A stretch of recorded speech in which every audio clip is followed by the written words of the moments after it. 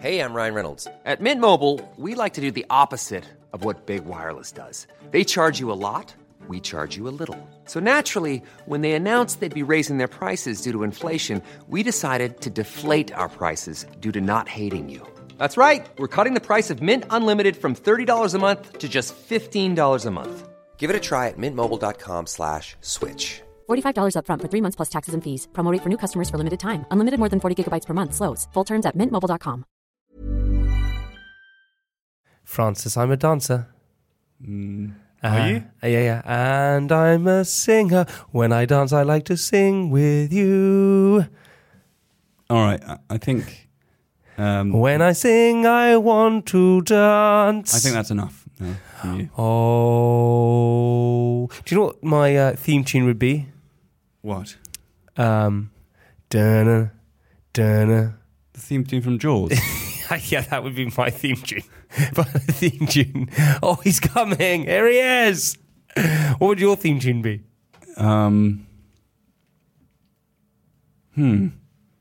Maybe 93 to Infinity by Swords of Mischief.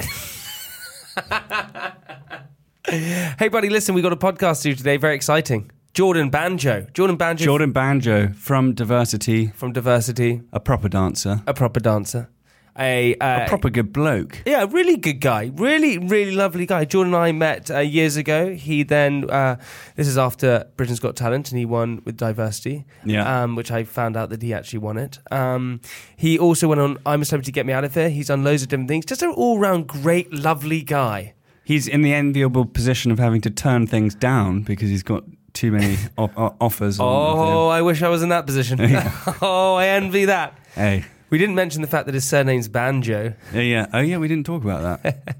Is that his real surname? Well, I assume so, yeah. Yeah, Banjo. I'm assuming it's not related to the instrument. Isn't it? I thought it was. Isn't a banjo string? Isn't that what you have? What? I thought wasn't a banjo string that you have? No, I was talking about the banjo, the instrument.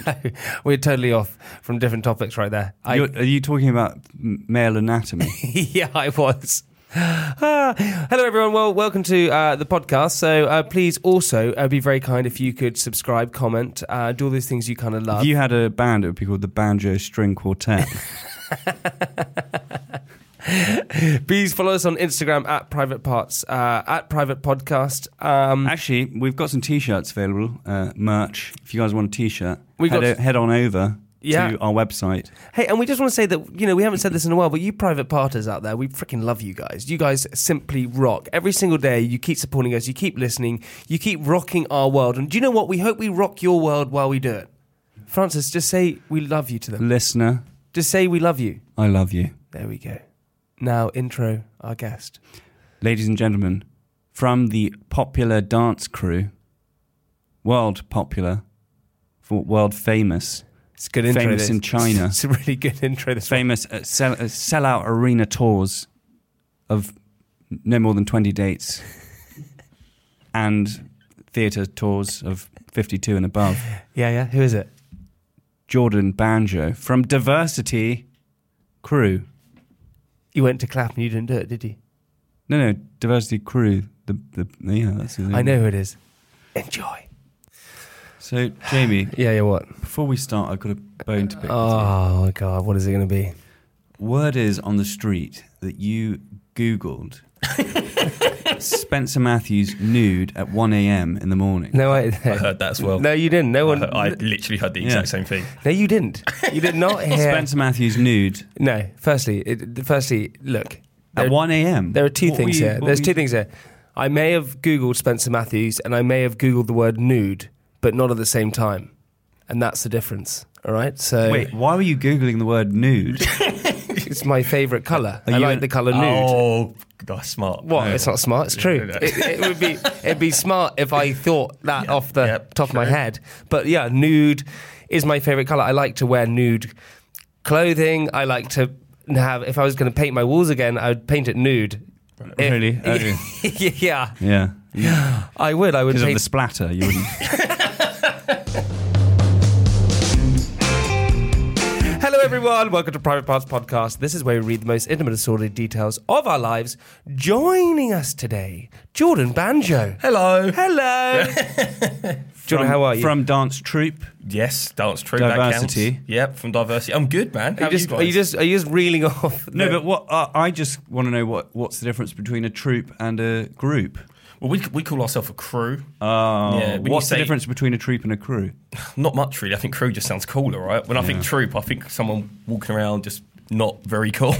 I was part of a crew when I was... I think you were more part of a troupe, actually. Yeah, troopy. When I was younger, I was part of a crew. We actually... I was part of a crew. We set up a band. So we had a band, and we called ourselves JKL Squared, which stands for...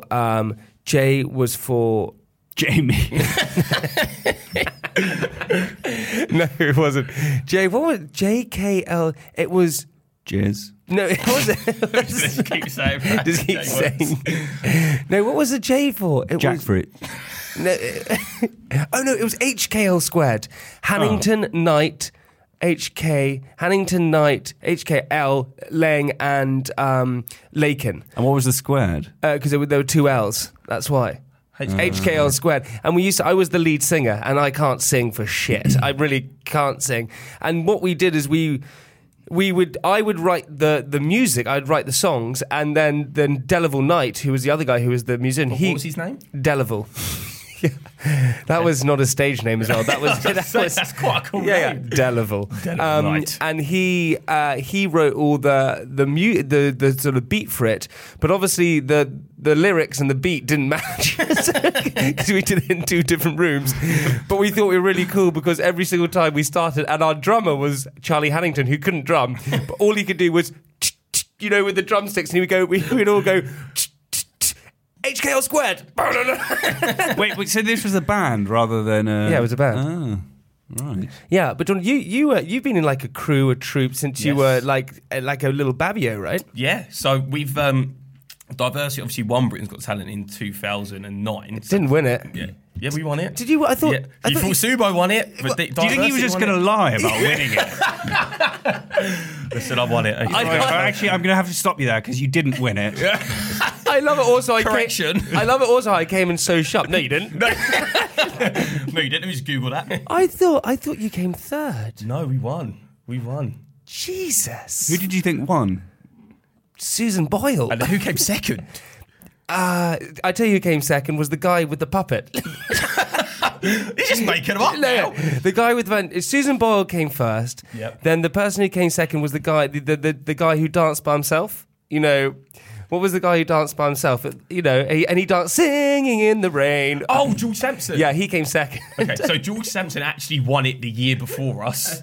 And then we won it the next year. There's loads of people behind the camera and the mics just fact-checking this right now. You can fact-check me, guys. So yeah, we won in 2009. Susan Boyle came second, which to this day is probably still the biggest shock of my life. Yeah, I remember that she didn't win. Yeah, which was the biggest shock, right?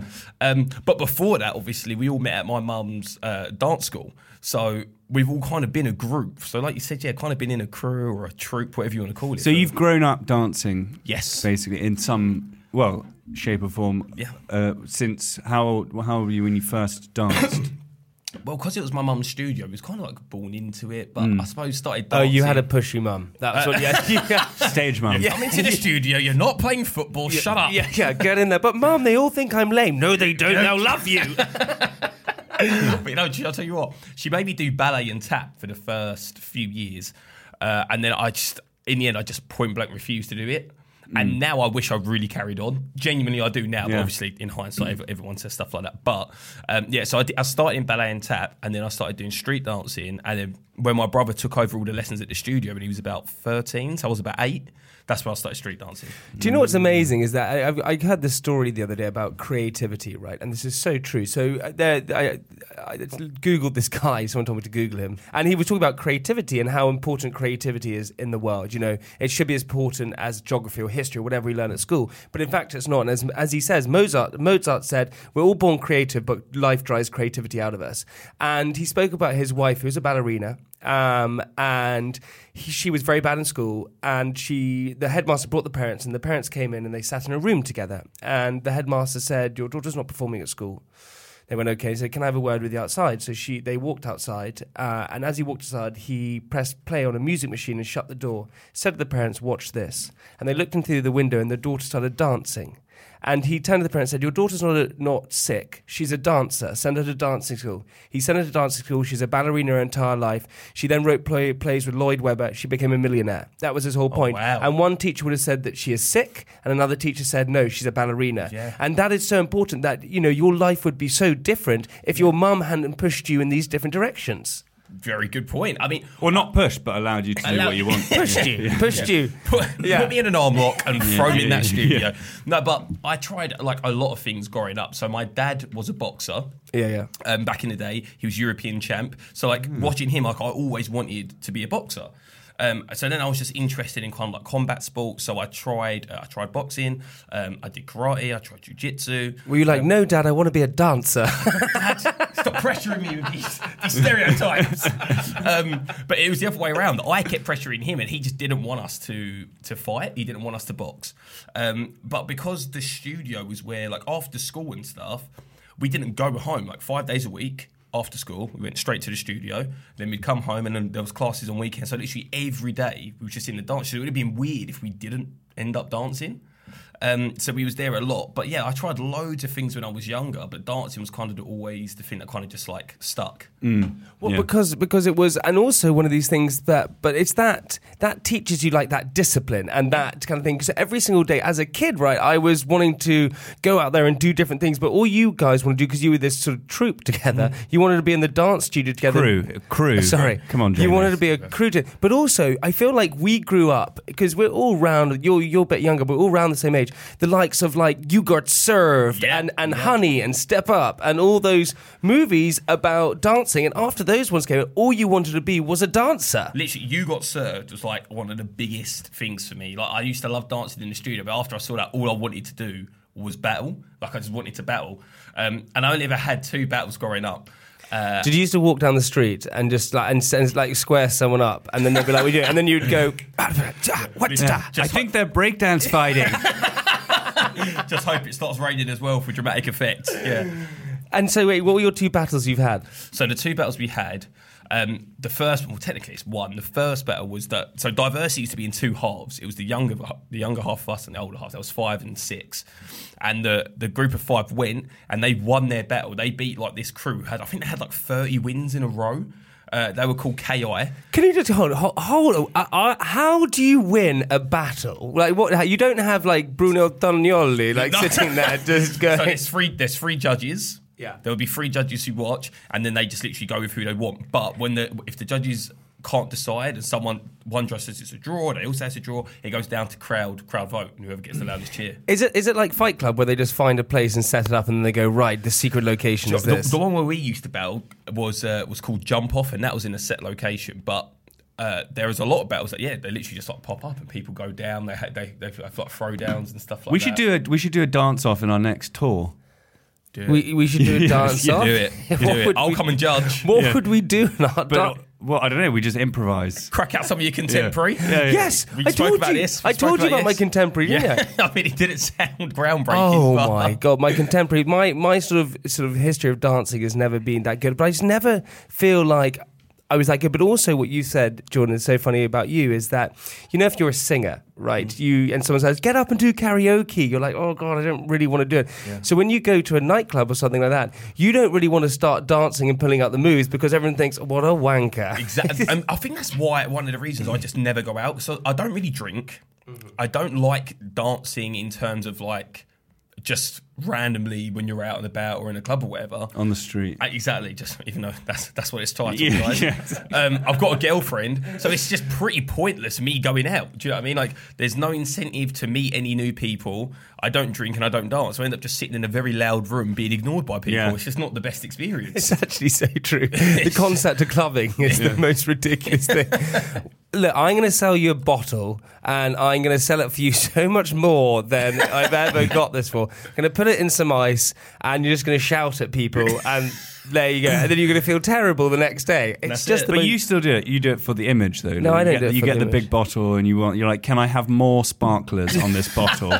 I want more sparklers than bottle if possible. I've never done that. I've never done that. That's a lie. No, I've never done that. That's a lie. I've been with you. Have you done it? I've never demanded more spark. Yeah, you have. You said, can we have more sparklers on the next one, please? Otherwise, I'm not paying for it. Give me more. But John, tell me, so you're at dance school, you're learning to dance, all those kind of things, and you had your crew, and how did it progress? When did it start to become a kind of career or a place where you went, actually, you know what, I can do this? I would say not too after Britain's Got Talent. Not too after. So that. Britain's Got Talent was the period where you were like, right, we've now been known, let's go make this into something. Well, yeah, because I would say before that, I'm one, apart from Perry and Mitch, who are like the two younger ones, I'm the youngest in the group, and I'm 26 now. So at the time I was 16, then next to that, they were Shit, like... were you that young? Yeah, I was 16 when we won, and then Perry and Mitch were both 13. So at the time, a lot of the boys were like 19, 20, someone like 23, 24, graduating, were getting jobs, doing this. So growing up dancing together was kind of starting to fizzle out because real life starts to set in. You know, people wanted to move out, people wanted to get jobs. So we were sort of like, let's do Britain's Got Talent as a kind of last hurrah together and just see what happens, because everyone kept asking us to enter it before, like the year before. We was like, no. Then the next year we was like, look, we might as well do one more big thing together. So we entered. We won. But how does the process work? No, you came third. Behind Sam Coughlin. That's the one. But I want to know that how does the process work? Because say Francis and I want to go and do Britain's Got Talent, okay, and we would do it probably for comedy. That's what we would pick. Really? We would do, we would stand up there. They would be like, well, if we did anything else but comedy, they would be confused. They would be like, that's out of dancing. But if we signed up to go and do it, how does the process work? So who said to you, right, we're going to go and do this thing called Britain's Got Talent, let's go and do it, and you just sign up and then turn up? How does it work? Right, so for us it was a little bit different because we were like, we're not entering, and we used to perform in shopping centres around the country. Because my mum, she's got a dance school, but she also owns like a fashion agency. Oh, she wanted to get the busking money as well. So we used Look, to you're not perform. making any. This cost me a fortune. Come on, Get hurry out up. there and busk. So we used to perform at those fashion shows, and one day randomly, it was in like Romford in Essex. One of the scouts from Manchester came back to Essex to visit her mum, and was walking through on her day off. And as she come walking through, we was performing on stage. So we came out, and she was like, "Guys, I loved what I saw. We'd love you to come down and audition." Gave us a card, and that's how we ended up auditioning for Britain's Got Talent. So you were scouted. We were scouted, accidentally actually, which is funny. But wait, but then you had been planning on doing it anyway? No, we wasn't planning on doing it. So when she asked us, we'd been saying no, and then it was like, oh, look, do you know what? Everyone's starting to like drift off, do different things. Maybe this is the time. Let's just give it a go and see what happens. So we did. But it's interesting as well because it was before that kind of time. It was at the beginning of, 10 years ago now? 10 years, yeah. Yeah, so The it's beginning of 10 years ago. it was the beginning of 10 years ago. But it's the beginning of the time where sort of reality TV was coming. You had X Factor on, which was the only thing. You had, there were no reality shows really. No. There was Britain's Got Talent, and there was before social media and all that kind of stuff. Yeah. And so... I think one of the first viral things that I remember happening on YouTube was the Susan Boyle audition, where this girl from Scotland came on stage and A lady, I think. This girl from Scotland. This bird from Scotland, right? She popped on. she came on stage and she wasn't what you expect her to be. You weren't exactly. Politely. Yeah, it was. Which the country's got a weird like fetish for now. Like they love people who are like not that attractive but have a very good voice. Like, it's just consistently okay. Like, all right, are you? yeah, You've like got a who- great voice, but are you ugly enough? That's what we want to know. But it's like where the No offense. but Paul Potts the year before. Was it Paul Potts the year before? He was the first year, so 2007. So they knew they had a niche. They're like, right, let's get a singer get a who good is singer. going to do this. But she came on, she had this viral hit, which then all of the world's attention went on to Britain's Got Talent. Not just like viral in terms of people in the UK and you might have seen it abroad. Like it was everywhere. Like her audition just blew up. And I remember, as far as we was concerned, You were jealous. well, do you know what? I was just like overwhelmed by it because it was never ever done anything like remotely TV or anything like that before. So we were just kind of overwhelmed by it.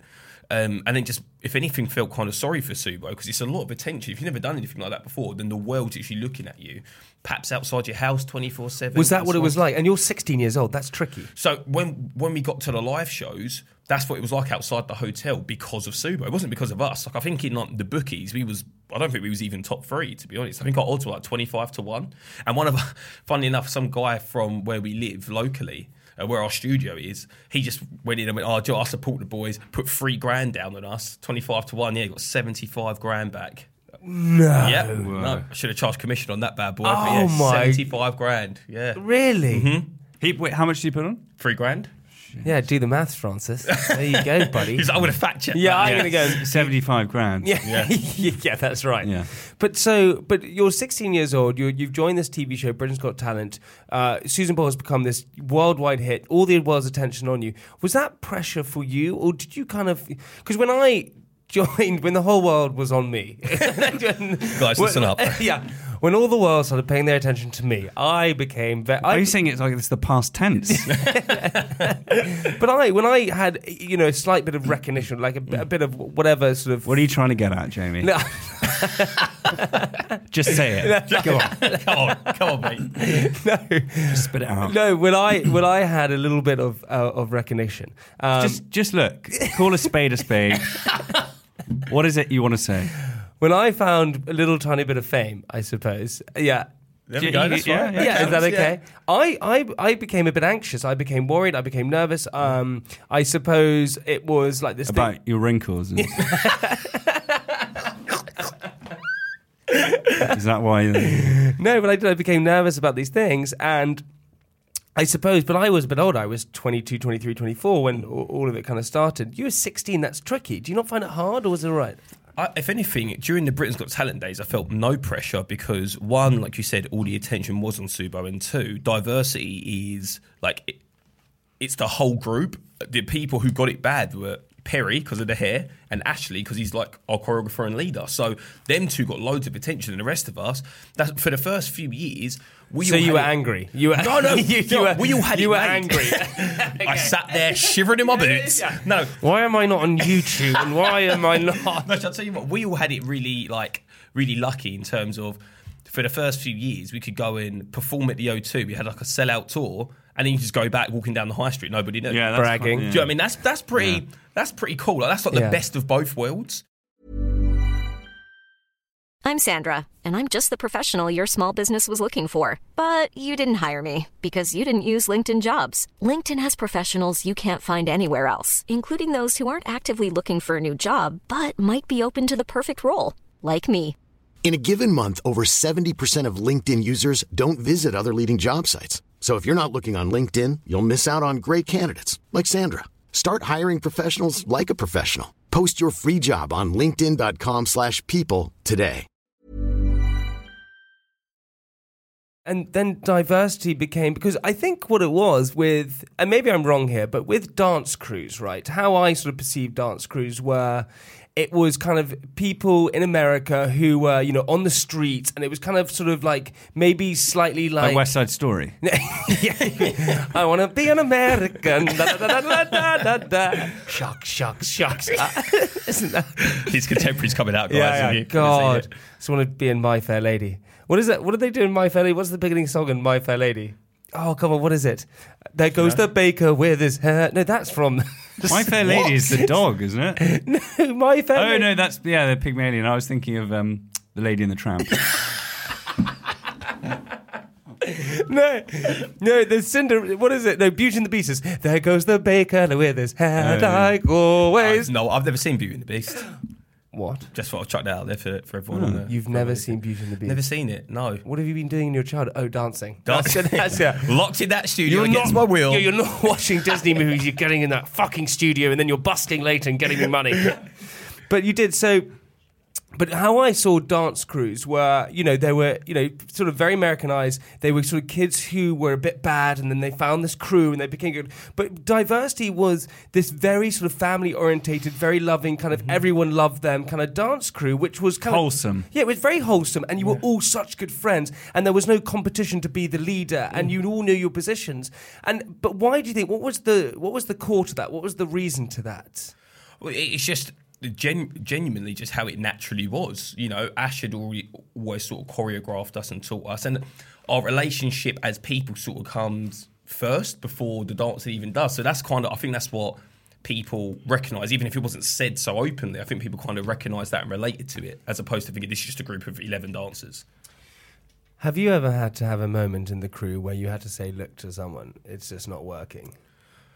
What you mean, like, have we had arguments in the Not group? arguments, but you said to, like Perry, look, Perry, I just don't like your style anymore. You're going to have to leave the crew. Have you ever had just imagine if Jamie auditioned for your crew. Right. What the conversation that you would have had to have with him? Did you ever have to? Yeah. What would you have to say? We have to say so that's the thing. We've never had auditions, but people have left the group. People have they? Left. Yeah. So what, before Britain's Got Talent?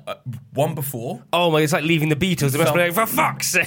Someone left. Literally. Did he try and come back?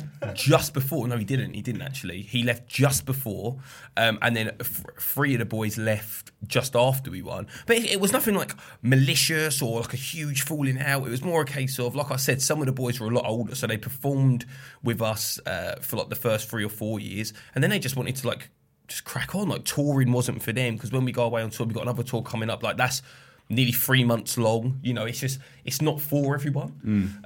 So they just wanted to move on and do other things. So luckily for us, we've never been in like an awkward situation where it's like, you are terrible, you can't dance, get out. We've never been in one of them situations. But also, your tour, how many dates do you do when you do your tour? It ranges. This one, I think, is like 52 dates. You've got 52 dates? I think it's 52. And obviously, some of the days, they're matinee days, so there's like 2 shows a day. So it gets... Are these arena tours? This one isn't. No, this one is... Imagine 52-date arena tour. No. I think our arena tours are more like 20 dates. A little bit better than ours. That's all I know. What I want to know is, like, at what point do you think, it's time to do an arena tour? Because surely it's always a gamble, the first one. You don't know. Like, you don't know if you're going to fill an arena until you try. And that's the case. Are you thinking about going for the arena I'm just tour? like, when is it ready? When's our time? When is it time? Do you know what, depending on what you do, for me personally, theatre tours are just better for what we do. Yeah. Like, more intimate. Yeah, like there's, especially when you're dancing, we're not speaking and something like that. When you're in an arena and there's someone, up in the gods, it's just, there's a real disconnect. I'd rather just do a couple of days in the same place or put a matinee show on, because otherwise I just feel a real disconnect when we're performing in arenas. Yeah, but that sweet, sweet moolah. That sweet moolah. Sweet, sweet moolah ain't so good when it's not the O2. I love doing like the really like intimate ones with like 100 people instead of 25,000. Instead of 25,000, yeah. I just want to do the intimate ones. That's why you end up. It's funny because when we go on dates, like when we go on tours like this, my girlfriend, she'll be like, when we first start talking about, we're going to put out a tour, we're going to be announcing it. The first question she always asks me is, are there going to be groupies? And is there a theatre? Is it a theatre tour? Or is it an arena tour? Because she knows if it's a theatre tour, we're away for a lot longer because of that. The ticket demand, luckily, is still the same. So we end up, instead of going to Birmingham for one day and doing like a matinee and an evening, we end up being there 3 days. Do you know what I mean? So the whole tour just gets so much longer because you still have to perform to the same amount of people, but obviously where the venues are smaller, you're staying in each place a lot longer. But that's insane. I mean, the demand for you guys still 10 years on is still right up there. We're really lucky, yeah. It's unbelievably lucky. And, what is so incredible, and you should just be so proud of yourself that you can sell out places like the O2 and things like that, and you have performed in such an iconic place that so many, Rolling Stones, all these different people have performed there. And do you sit back sometimes when you're on stage in front of, 15, 20,000, whatever it is, and go, shitting hell? Definitely. I think my favourite tour was when we was in Manchester, and it was in 2017. It was called Genesis, this tour, and we done like a little section to I See Fire by Ed Sheeran, and like everybody got their torches out on their phone and was just doing the standard thing. But like, it was that moment it really hit me. I was like over 10,000 people just sat here, and when something that really just kind of goes, wow, that's probably been like one of the highlights for me. That's insane.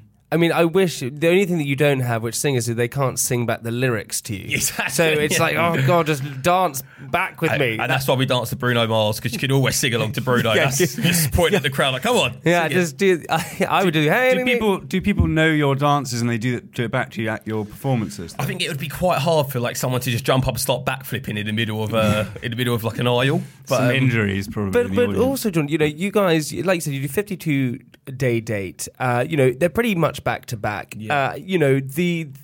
The energy and the fitness, and you probably get injuries as well, and all those things. How do you keep fit, and how do you keep going over that? What do you eat? Like granola every day? What is it? Well, at the moment, I won't be back dancing until that tour.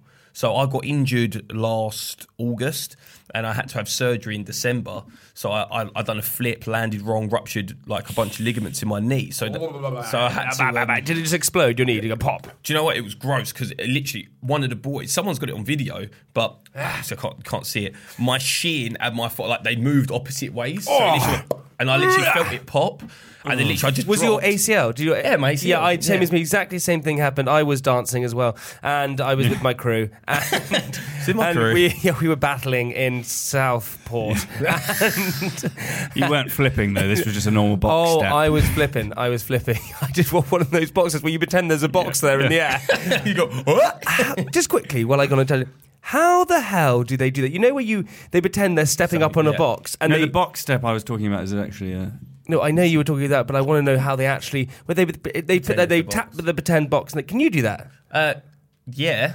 What? So it's basically like an isolation. So you leave your foot where you pretend to stand, and you just jump and hop past it. That's all it is. It's just the smoother you get it, the better it looks. Yes, but John, you have to understand. I'm not in control of my body like you are. I mean, I don't understand. This is what I think. He's incontinent. Yeah. And just like that. But I don't get how you are connected with all of your body, your toes, your fingers, your everything, and you. That's what I'm talking about. It's called the body roll. Jeez. Yeah. There you go, baby. That's what I do before I sleep with the lady. I start to body roll and go, "Hey, you never gonna guess." And I talk like that as well. You're never gonna guess what you're in for. You know what you're in for. Honey. Oh, you have no idea what you're in for. Was this before you meet them? Or?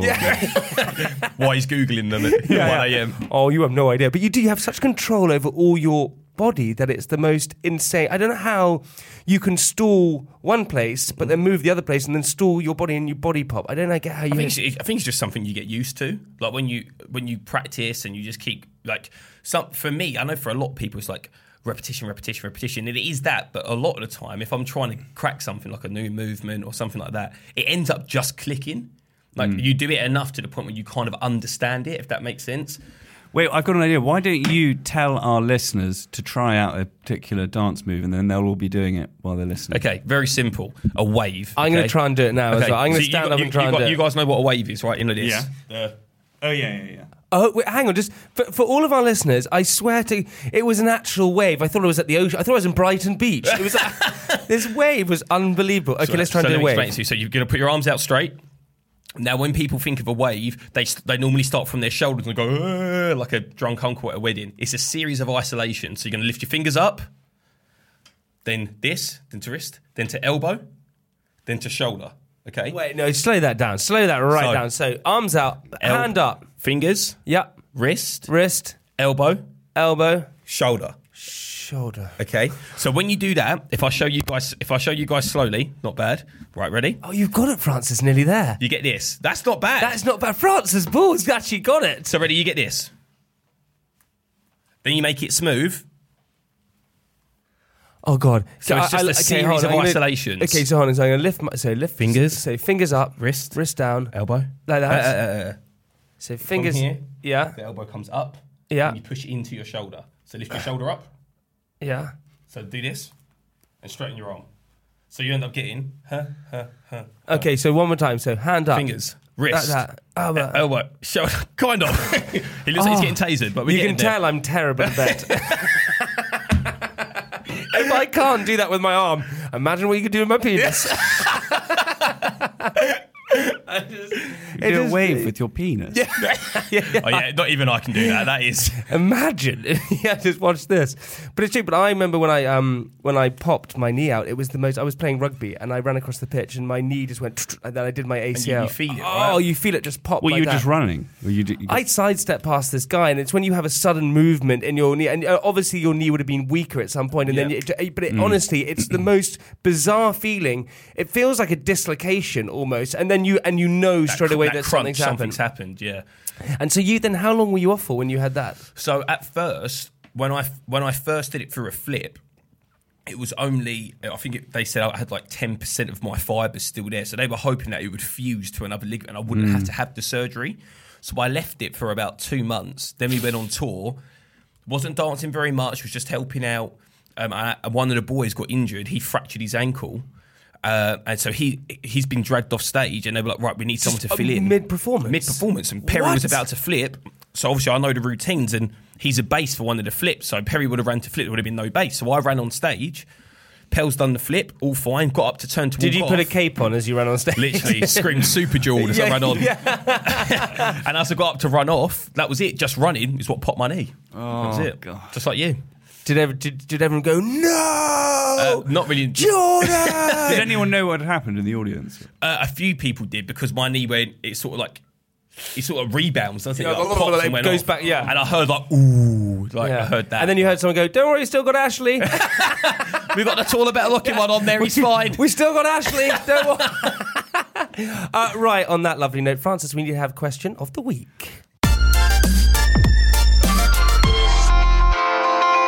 All right, well, we got a dance-related question of the week this week. A male ballet dancer in a performance will lift how much in weight over the course of the whole performance? Oh, combined? Yeah, combined.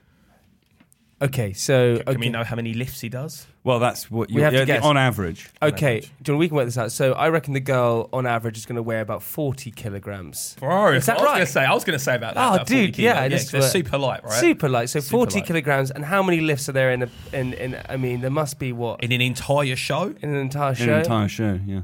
How many lifts do you do in a show, would you say? Oh, quite a few.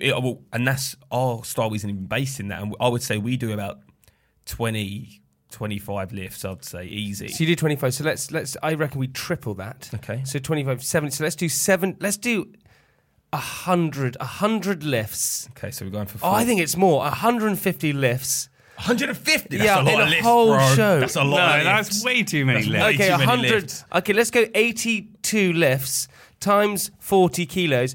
Okay, I reckon it's 3,280 kilograms. Oh, we'll have to see, won't we? Okay, I can do In that. part 2. 3,280. That's what we're going for, Jordan. What do you think? I would say slightly less lifts. Yeah. I would say closer to 75. But I'm happy to go with Jamie on this one. No, you can have your. I can have my own. Okay. So yours is No, 3,000. I'm going to say 70, actually. You're going to say 70. 70 please. times 40. So you've gone for 2,800. There we go. And I've gone for 3,200. All right. Oh my God, I can't wait. We find out in part 2. So you're saying Jordan, you're we find out in part 2, buddy. That means you've got to stick around. you said 3,800. No, I said 3,280. So 3.2 tons, and you Yeah. think 2.8. 2.8 tons. All right. Well- we will find out in part 2. Well, meanwhile, sit back and relax, gentlemen, because we're going to have a little bit of my diary. Saturday. So I needed to take a trip up north to the lovely city of Manchester, or United, depending on who you support, I suppose, to give a talk on how to build a brand. Now, it was early morning when I arrived there, so I decided to go and eat some breakfast. Apparently the most important meal of the day, which I honestly think is bullshit. How is breakfast the most important meal of the day? If I had to pick a meal which was the most important, firstly, I wouldn't never do that, but for the sake of the diary, I will. Normally wouldn't never. No, yeah, that's normally wouldn't never do that. Wouldn't never. No, normally wouldn't never. That's the double negative, mate. It's because I hated breakfast, so I gave it a double negative. I would have to pick... That means you like it. No. He loves Yeah, I breakfast. love it. It would have to be lunch. It's the middle of the day, so most meetings happen then, and if someone takes you on a date at lunch, you know they probably don't fancy you, and you're certainly not going to sleep with them. So, if I have to decide, it would be lunch, my most important meal of the day. I sat down and asked for some Earl Grey tea.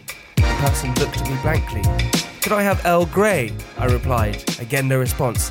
Tea, I said. Oh, she replied, I had no idea what you're talking about. We just have tea. As she moved away, I asked if I could have some oat milk. Again, a blank face. Oat milk or soy, I don't mind. Do you want tea and milk, she said. Yes, I replied. Now, this is where I should have learnt my lesson. She came back over and I asked what type of eggs they did. Scrambled, poached. By this point, she had had enough.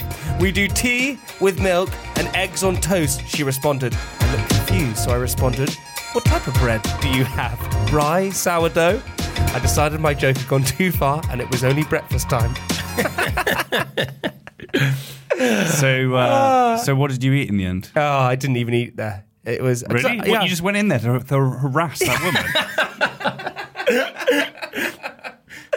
No, I went in there because it was like a cafe, and I thought, oh, we have like a breakfast, and then ironically, you're like, oh, I'm going to go fucking fuck with this poor woman and her cafe. Do you have oat milk or soy? Yes, I'm from the TV. Yes, I'm anxious right now. I need my soy. On that note, ladies and gentlemen, that's the end of part 1. Hey, John, we'll see you in part 2 though, buddy. Let's do it. See you around. Well, they'll hear him. Yeah. See you in part 2.